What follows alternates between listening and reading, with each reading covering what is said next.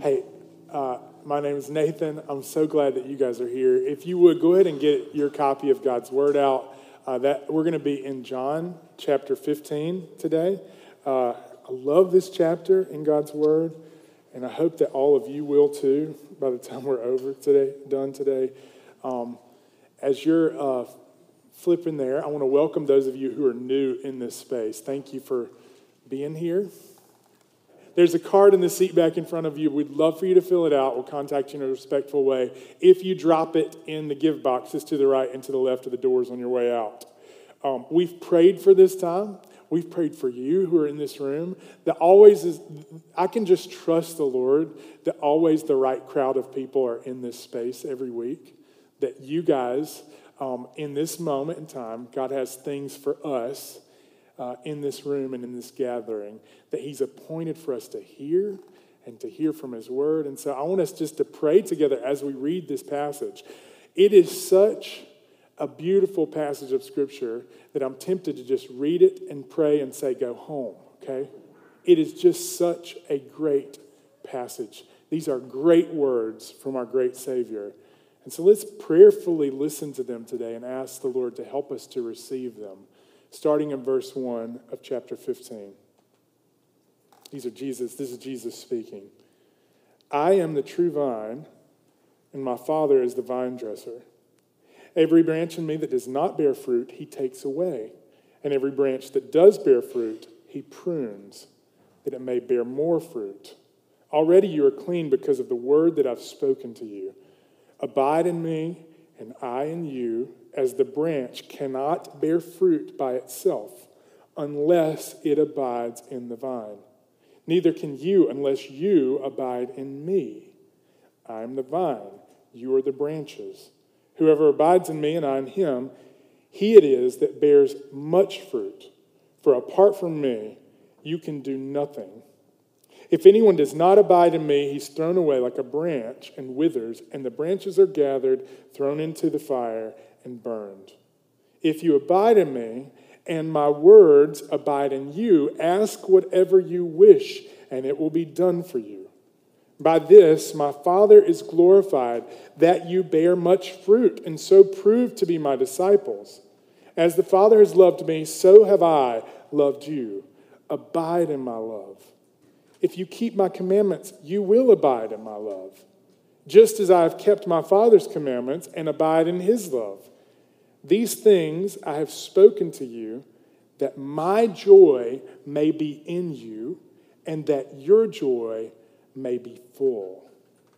This is the word of the Lord. Thanks be to God. Now I want to invite you to pray with me as I pray, asking God to speak to us today. Father, I pray that we would be the most joyful people because we've met with you today. That this gathering in this moment would stir us up both in deep desire and deep resolve to abide in you, to have your life be the only source of our fruitfulness. Father, I pray that it would be so for the sake of your great name. Amen. Amen. One of the reasons I love this passage is because Jesus gives us his thesis statement at the close. He says, here's what I want. I want your joy to be full, okay? That's why I've spoken these things to you today. So I want to ask you the question before we begin, what's the path to true joy? What is the path towards true joy? What's it feel like when you feel full of God's joy? Maybe some of you, you're flooded with memories right now. Maybe some of you can imagine moments that you've had even this morning where you felt the joy of the Lord as you kind of sat at a table at Bellwether Breakfast this morning. There's a few different ways that the world would answer this question. Before we dive into how Jesus answers this question, I want to just suggest that a lot of times the world is suggesting to us that you can be full of joy if you have the things that you want, okay? And you avoid the things that you don't. That's the path of joy, just happiness. That you can avoid things that you don't want and get the things that you want. Other people would suggest, and I think that this is actually a true suggestion, that sometimes joy can be temporarily had when we have ignorance. In other words, we just don't know what's happening. Like the people on the Titanic. Like they're partying. They don't understand what's about to happen to them. But everybody who's watching the movie, The Titanic, you know that ship's about to sink. And all of their joy is about to be over, right? C.S. Lewis described that kind of joy, that half-hearted, ignorant joy like this. Our Lord finds our desires not too strong, but too weak. We're half-hearted creatures, fooling about with drink and sex and ambition, when infinite joy is offered to us. How? What is it like? Like an ignorant child who wants to go on making mud pies in the slum because he cannot imagine what's meant by the offer of a holiday at the sea. We're far too easily pleased. That's what ignorance looks like. You don't know what's being offered to you. And some people think that joy is the pursuit of happiness. Some people think that what they already have is joy, when there's something infinite being offered to us.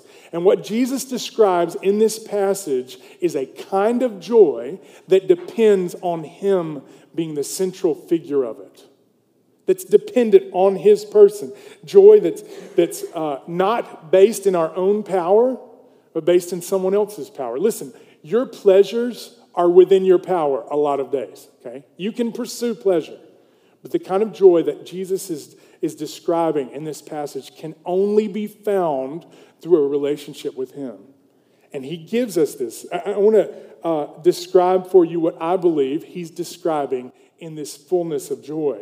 It's a joy that's different, and it's an ability to experience the kind of happiness that God has in heaven when he looks over all creation. There's moments when we're abiding in him, when we get to share in his deep happiness and pleasure as he looks at creation, and he puts that into our hearts. And we get to both receive it, and it fills up our joy. It's an internal sense of peace that can only be produced by the Spirit working Jesus' presence out in your life. It's the process of him bringing all of the glory of himself into the daily joys of your life. Now, I want to give you a couple of things that are in context as Jesus begins to describe this. He's just said that he's going to leave his disciples. They're going to have another helper come, and it's going to be better than when he was physically present with them. It's going to be great, and they're going to experience things. And he's saying at the close of this passage where he describes these things, he says, these things, it's going to be on the screen, I've spoken to you that my joy may be in you and that your joy may be full. And so before we launch into this passage, I want to ask you, how's the joy meter going in your life? Like, where's it at right now? Is the tank on empty? You running about halfway? Are you full blast? You just feeling like you're ready to take on a road trip with Jesus, okay? How is it going right now? Because Jesus is speaking these things specifically to his disciples to answer this question. How can my joy be made full in your life? He's aiming at their joy, and he gives a few things, okay? And I want to kind of conclude with this. The whole picture of this story is going to be on the screen. Abiding in Christ leads to spiritually fruitful, joy-filled life. And he gives three things that we're going to walk through in this passage. First, a picture of a vineyard. Then he's going to give a petition for them to abide in him. And then he gives them this promise of fruitfulness, of God being glorified, of their life being full of joy. So that's where we're going. And I want to first start with this picture of a vineyard. He starts by describing. Now, people aren't confused. When they're looking at Jesus and he says, I'm the true vine, they're not thinking that he looks like a vine. So immediately, they know that he's speaking in allegory. He's not looking like a vine. But the first character, as Jesus paints this picture of a vineyard, is himself. He says, I am the true vine. Now, this is the seventh and final I am sayings of Jesus. All throughout John's gospel and throughout the gospel, he's giving these statements. I am the bread of life. I'm the resurrection and the life. This is the final one. And he's saying, I am the true vine. Okay? So first, he's saying, I'm the true one. That means that he's the real one. There's potential other false ones that you could plug your branch into. And he's saying, there could be other places, but I'm the true one. True in comparison to everything else that would be false. He's the one that's authentic, that can deliver on the power that you're going to need in order to have a fruitful, joyful life. He is the only one who's self-sufficient. It's not going to take away from you, but going to put life into you. Listen, there's lots of places that you could plug your life. And Jesus today is still saying this. I'm the true vine. I'm the one. Second character that he paints in this picture of a vineyard. There's a vine dresser, the Father. The Father, God the Father in the Trinity. He's saying he's present too. He's overseeing this whole place. Now, there's a lot of ways in which we sometimes forget that God the Father is a present part of our daily lives in our spiritual life. And Jesus is painting a picture where God the Father is still playing this important role in what's going on. Your entire Christian life is being overseen by one who owns the vineyard. He takes care of it. He's doing things. He has responsibility. He's pruning you so that he can stimulate growth. He's cutting away dead branches. And in all of these places, there's no place that you're going to go spiritually where God the Father isn't present with you. He's the vine dresser. We don't move on from the Father to the Son and then on to the Spirit. Jesus, in fact, said we should pray to the Father. Pray to him. He's overseeing every aspect of your spiritual life. Third character, these non-fruitful branches. He says, every branch in me that does not bear fruit, he takes away. This is describing those people that might profess belief, but they don't possess the life of Christ. They don't have it. Now, there's always going to be pictures of this. In every gathering in the name of Jesus, there's going to be people who are authentic and those that are posers. And this should at least bring us some evaluation. The other thing I want you to know is that as he describes this, the noise of somebody betraying Jesus is still ringing in their ear. You need to imagine that all of these people have just sat with Judas, okay? They've just sat with him. And right before, in chapter 13, when he washes their feet, do you remember what he says to Peter? He says, look, I'm washing so that you may be clean. But what? Not all of you are clean, okay? It's really important because here in this passage, he says, every one of you are clean. There's only one of them that's missing, okay? He's saying all of you are clean now. So there's one branch that's already been taken away. And he's describing this non-fruitful branch. Now, this still applies that there would be people who profess who don't possess Christ. This is true. We should see it as an evaluation. It's connected to verse 6. Anyone who does not abide in me, he's thrown away like a branch and withers, and the branches are gathered, thrown into the fire, and burned. That's the non-fruitful branch. Now, wait a minute. Does this mean that if I'm not doing something for God, that he's going to cut the slack and throw me into the fire? I don't want to dismiss the fact that this should cause us some evaluation. I don't want to dismiss that. But I want you to know that if you're asking that question, chances are you're wanting to be a fruitful life on the vine. I want to remind you that Jesus is speaking to the disciples who would all later become apostles, planting churches, healing people in his name, teaching the gospel, proclaiming the same gospel that Jesus come to bring about, the gospel of the kingdom of heaven. This can't be understood unless we see in verse 3 that he's saying to them, like I've already said, you guys are clean, okay? So he's describing branches that would be cut away, and he's not talking to his disciples. He's talking about those that are already cut away. I think he's referring to Judas in this place. So what do we make of this unfruitful branch? I think he's talking about Judas. I think he's talking about anyone who would profess Jesus but don't actually abide in him. They don't receive the life that's come from him. Now, that's not to say that we shouldn't receive these words as an evaluation. We should be somewhat wondering, am I a faithful branch that's connected to this true vine? Is that me? And that's the fourth character in this picture that he paints of a vineyard. The branches that are fruitful.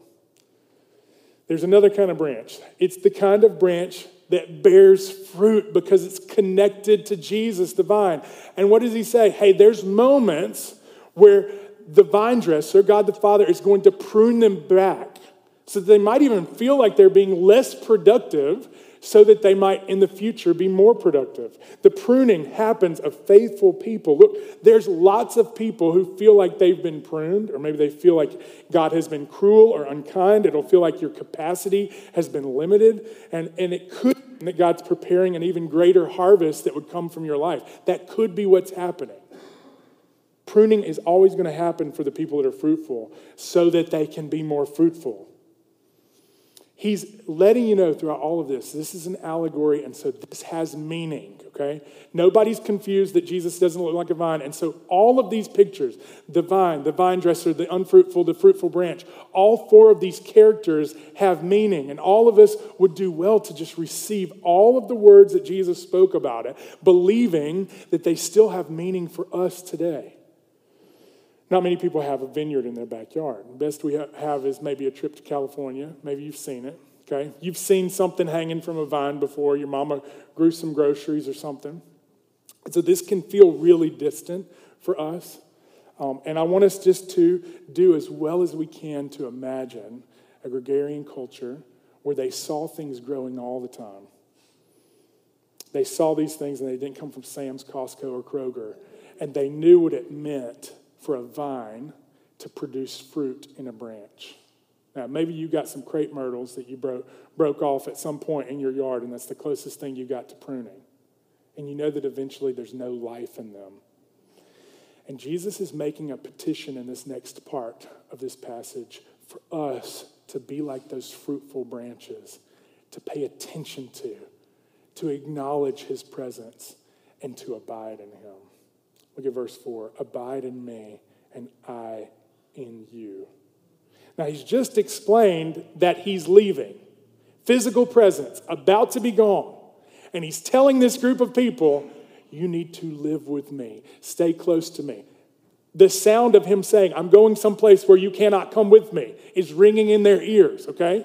So he can't be describing them following him along on the path the way that they have been doing for the last 3 years. This is hours before his arrest, hours before he's beaten and crucified. And they know, he's explained it to them, that he's not going to be physically present. And yet, he describes what they're to do. He petitions them so that they would abide with him and him in them. So what does that look like? Well, it's exactly like a branch that's completely dependent on the vine to have life. The vine uses the branches to produce the fruit. Now, we'll get to the fruits in just a moment, but we acknowledge here that it's absolutely essential if you want to have spiritual life that you're connected to the source of spiritual life. And this is a mystery of all mysteries. In fact, Paul describes it as a mystery. The fact that we would somehow be one with Christ is a mystery, okay? And here's the problem about mysteries. If we succeed in explaining them, then we failed. And if we fail, then we've succeeded. Okay? I'm going to say that again slow. If we describe a mystery in a way where we succeed, then we failed in describing the mystery. But if we fail, then we've succeeded. And so I want to faithfully fail in describing to you something that's absolutely profoundly important for all of you who want to have the life of Jesus in you. And I want to fail in doing so that you will walk away with more reverence and awe and wonder and questions saying, Lord, more of that in my life. In fact, Paul describes it in this way in Colossians chapter 1. He says, the mystery that's been hidden for ages and generations, but now revealed to his saints, to him God chose to make known how great among the Gentiles are the riches of the glory of this mystery. What's the mystery? It's Christ in you, the hope of glory. Here's the mystery that Paul has described. Here's the mystery that Jesus is describing in this passage. There is another, most significant life that has to come for everyone who believes. And the only way that you're going to be fruitful in this life, the only way that you're going to have joy in this life is if there's some other life that comes and lives in you. And it's reciprocal, okay? You also abide in him. He lives in you. You live in him. Now, the closest thing that we have to this is the electricity going out, right? You know what it's like for your electricity to go out. We had this happen this past week. A storm blew through. And, I pull up the map on the energy, and you're saying, okay, which neighborhoods are out? When's it going to get to us? The time delay. And several years ago, I worked at a ranch where we had like 200 kids all at once, or 300 kids. And we decided that we were too far out to depend on the power grid. So we bought a diesel generator, and once a month you had to crank it up. Why did we do that? So that we wouldn't be without power. It's really hard to feed 200 mouths without electricity, okay? It can be done, but it's very hard. We did this so that we could stay connected to the power. And Jesus describes some ways in this passage that we might stay connected to the power of his life in us. First thing he describes is that we would stay connected through his word. Through abiding in his presence. Now, just the general idea that we would be present with someone who's invisible is hard to understand, okay? It's really hard to understand, but the only way that we're going to have his life flowing through us is for us to be in regular practicing of his presence, that we would acknowledge that he's always around us. We're not going to ignore him, but we're praying to him, believing that he's present with us. C.S. Lewis describes it this way. Now, this is a long quote, so just bear with me. Good things, as well as bad, are caught by a kind of infection. If you want to get warm, you got to stand near the fire. You want to be wet, you got to get into the water. If you want joy, power, peace, eternal life, you must get close to or even into the thing that has them. They're not sort of prizes which God could, if he chose, just hand out to anyone. There's a great fountain of energy and beauty spurting up at the very center of reality. If you're close to it, the spray will wet you. If you're not, you'll remain dry. Once a man is united to God, how could he not live forever? Once a man is separated from God, what can he do but wither and die? Now, the whole offer which Christianity makes is this, that we can, if we let God have his way, come to share in the life of Christ. If we do, we shall then be sharing a life which was begotten, not made, which always has existed and always will. He's saying, in this passage, I want you to come near me. And just to C.S. Lewis described, if you want to get wet, you got to get in the water. If you want to get warm, you got to get near the fire. We have to practice the reality of God's presence on a daily basis. Just acknowledging that he's with us and among us, believing that it's true, and letting the fruits of that belief impact our present tense. Second thing about abiding in him. So first, his presence. The second thing is verse 7. If you abide in me and what? My words abide in you. Ask whatever you wish and it will be done. The second thing that he's describing for us to abide in him is that we let his words, the truth of what he said about who he is in the scriptures, what he declared as he walked this earth, abide in us. His commandments permeating our life. Listen, how do you know that God loves you? There's lots of evidence around you that might point to the opposite of that truth. But the evidence of God's word is that he does. This means that we regularly take in God's word. Just take it in. I love this book. It's called The Common Rule. It's a book about habits. And one of this guy, he's a lawyer in D.C., and he describes different spiritual habits that have been helpful to him. And one of them is this, that he has scripture before screens every day. I think it's really practical. Just before you open up a screen, open up God's word and let some of it permeate you. Do you have a regular intake of God's truth, his words over you? Listen, podcasts are great. I love a podcast. They're convenient. They're helpful, right? But they're kind of like vending machines. Look, if you built your whole diet around what you could buy at a vending machine, everyone around you is going to hope that they're not on the same insurance plan as you, Do you have regular input of God's word where you're just taking it in? You can listen to great music that's about God's word. You can listen to things. Just read God's word aloud. Bleed scripture. Charles Spurgeon, he was talking about this concept of bleeding scripture when he described Paul Bunyan. Right before this, he said, oh, that you and I might get into the very heart of the word of God and get that word into ourselves. As I've seen the silkworm eat into the leaf and consume it, so ought we to do with the word of the Lord. Not crawl over its surface, but eat right into it until we've taken it into our inmost parts.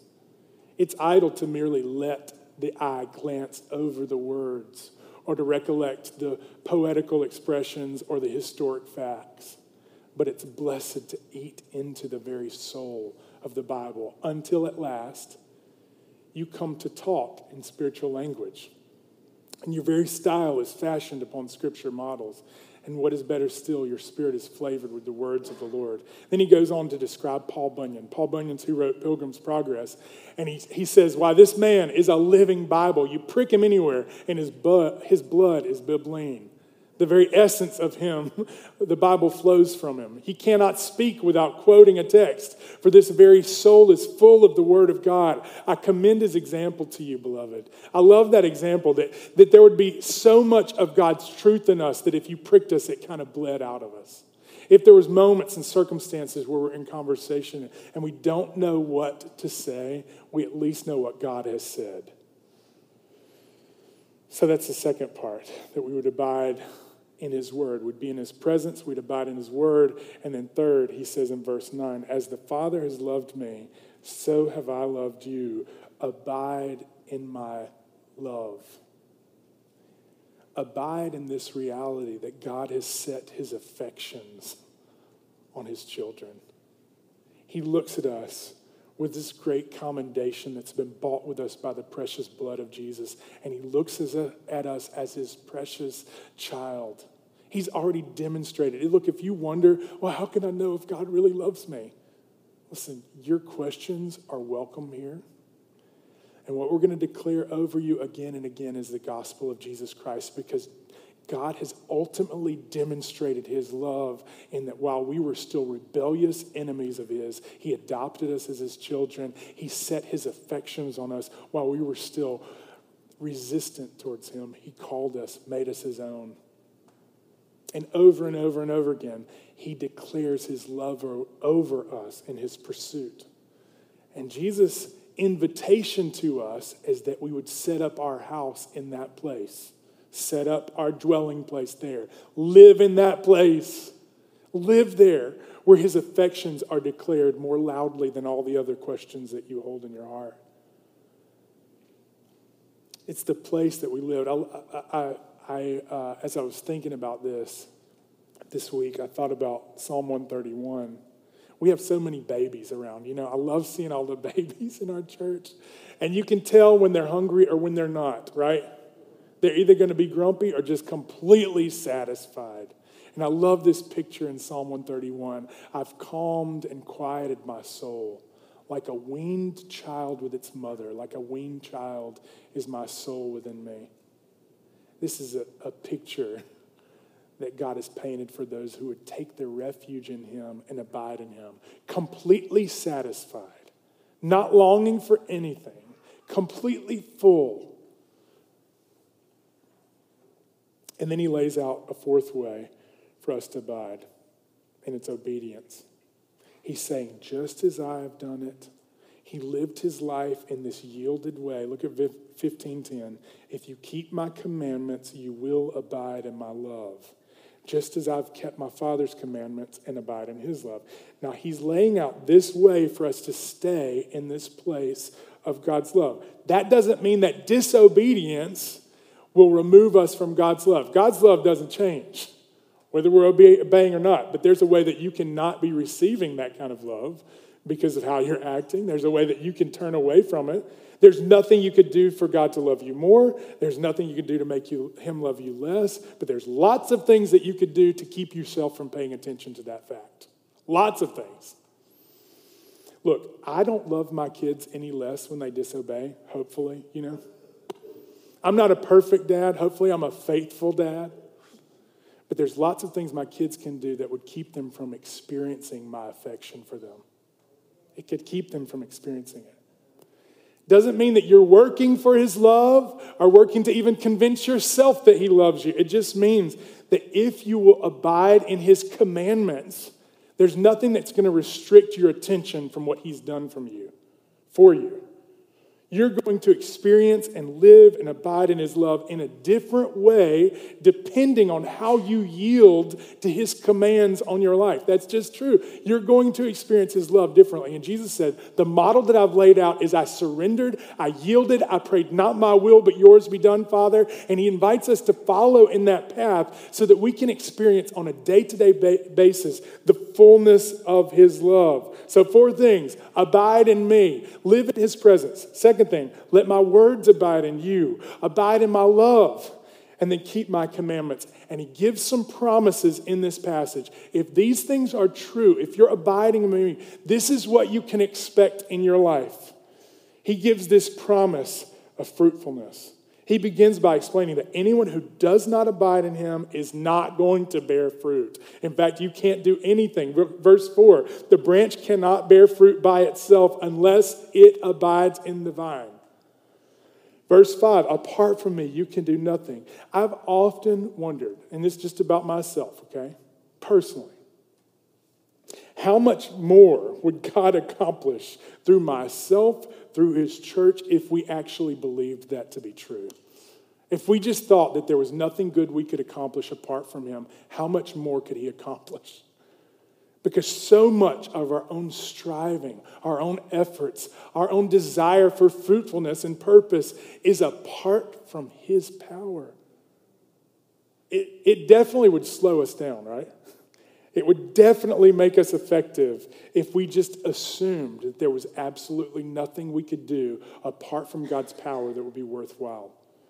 There's a few ways that he describes this kind of fruitfulness. First, in verse 7, he says, if you pray, you can ask whatever you will, and it's going to be done for you. In other words, one of the effects of abiding is a kind of fruitfulness in prayer. You not only know what to pray, you begin to pray in alignment with what God's will is, and God begins to do things that you could not have done yourself. We would not only know how to pray, we would know what to pray, and our concerns would begin to resemble God's heart for the world, and he begins to pour out his power through prayer. You ask whatever you wish, and I'm going to bring it about if you abide. Second fruit from this is not just that our prayers would be answered, but that God would be glorified. Look at it. He looks great in the lives of his people. You're going to prove to be my disciples because every time you pour out these kind of fruits, people are going to say, hey, God is amazing. God the Father is glorified in it. That's the second piece. And we should all want that. We want for our lives to resemble his kingdom. And then it's going to provide proof, a demonstration of our authenticity. Because the ways of our life is just bearing fruit. It resembles God. It resembles obedience. It resembles his righteousness. Not by our own power, but because his power is working through us. So, I really am wrapping up. In conclusion, Jesus says, these things I've spoken to you, that my joy may be in you and that your joy may be full. So in order for us to evaluate this message or even to see how we're receiving it, we have to ask ourselves the question, is my joy full? Do I feel like I'm brimming? When someone bumps into me, is it joyful things that spill out of the cup? The answer to that question is closely related to where you do your living. Because Jesus' command is to abide. That means make your home in me. So I want to leave you with this question. Where do you live?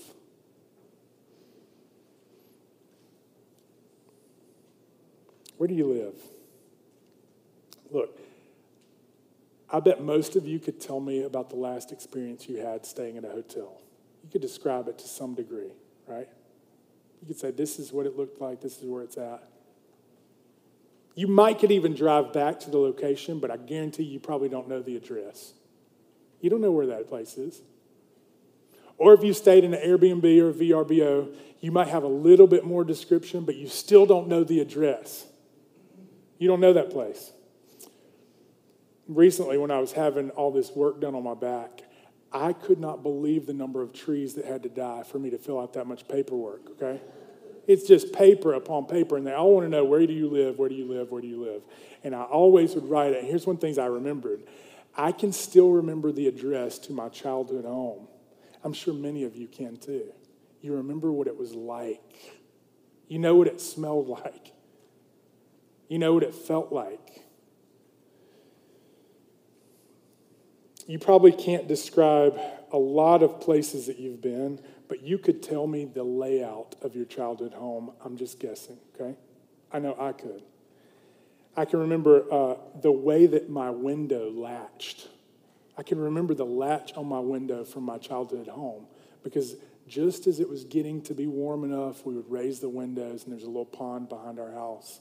And I could hear the frogs croaking at night. I could hear the crickets singing and just a cool breeze coming in. I can remember that place because I lived there.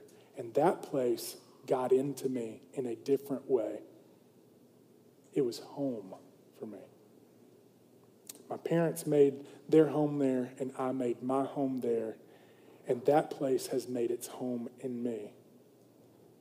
And in the same way, I want to ask the question to you today, where do you live?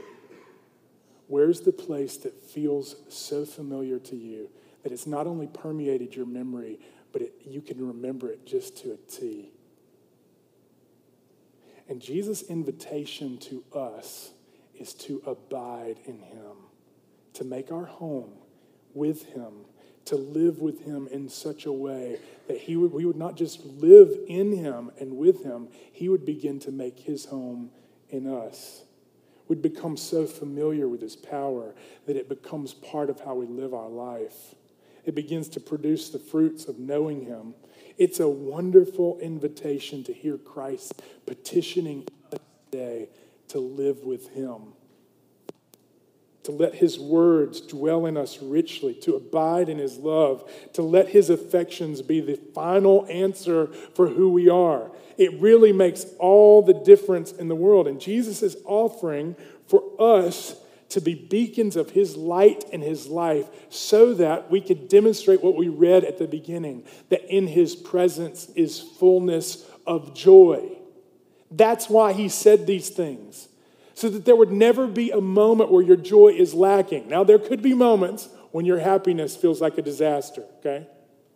There could be moments where you feel like a earthen treasure that feels like persecuted and estranged in so many ways, but always that this would be true, that he would make his home in us, and in his presence, Psalm 16:1, that there would be fullness of joy, 16:11. At his right hands are pleasures forevermore. And almost all of the Christian life comes down to this. Are you willing to pay attention to him, to let his words dwell in you, to walk with him in prayer? Success or failure in so many ways in the Christian life comes down to prayer and scripture. It's really simple. That's how you make your home there. We're just branches. He's the vine. The Father's the vine dresser. And no matter what happens to us, Jesus wants to be with us so that we might have joy. There's another place where it's described, because I know there's probably people in this room that are like, my joy is really low right now. It's really, really low. And ultimately, he wants to manifest his power through us and to us. And he describes it in 2 Corinthians like this. We have this treasure in jars of clay to show the surpassing power belongs to God and not to us. We're afflicted in every way, not crushed, perplexed, not driven to despair, persecuted, but not forsaken, struck down, not destroyed. Why? Because always we're carrying the body of the death of Jesus so that the life of Jesus may be manifested in our bodies. For we who live are always being given over to death for Jesus' sake. Why? So that the life of Jesus may also be made manifest in our mortal flesh. In other words, even when all of the circumstances are awful, and everything that we would potentially avoid has not been avoided, and everything we could potentially pursue has not been attained. And in all of those places, he's saying, I want you to live in me so that I can live in you, so that my life, my resurrection life, can be made manifest in your bodies. And so I want to ask you as we close today, I don't normally do this, but I'm just going to do it. If you're feeling quite empty, I just want you to raise your hand. We're going to pray a prayer over you. If you're feeling like my joy is at the lowest that it could possibly be, we're going to pray a prayer over you. Just raise your hand. Okay. Everybody see some hands around you? Thank you. Now, everybody, I want us to pray this prayer over the people that raised your hand. Now, if you didn't raise your hand, we'll pray it over you too. Okay? Let's read this passage of Scripture over everyone that raised their hand. This is our prayer for us who believe and for everyone who's wondering, am I pruned or am I dead branch? Let's pray it out loud over them. May the God of hope fill you with all joy and peace in believing, so that by the power of the Holy Spirit, you may abound in hope. Just receive those words. Receive that prayer. We pray that you would be filled with joy, so that you would abound in hope. It's Jesus' hope for us that our joy would be full to the brim. Father, I thank you for your word today. And I pray for those that were just desperately hoping that you could fill up their cup a little bit with joy, that your Holy Spirit would just pour out an extra measure of your joy in their life today. For those that weren't courageous enough to raise their hand, I know you're with them too. They know who they are. Father, you do too, and I pray that you'd fill them up with a measure of hope and joy. Pray that this prayer from Romans would be true of us, that we would be filled. Your joy would just permeate our lives, that we would abide in this place and walk with you. I pray this in the name of Jesus. Amen.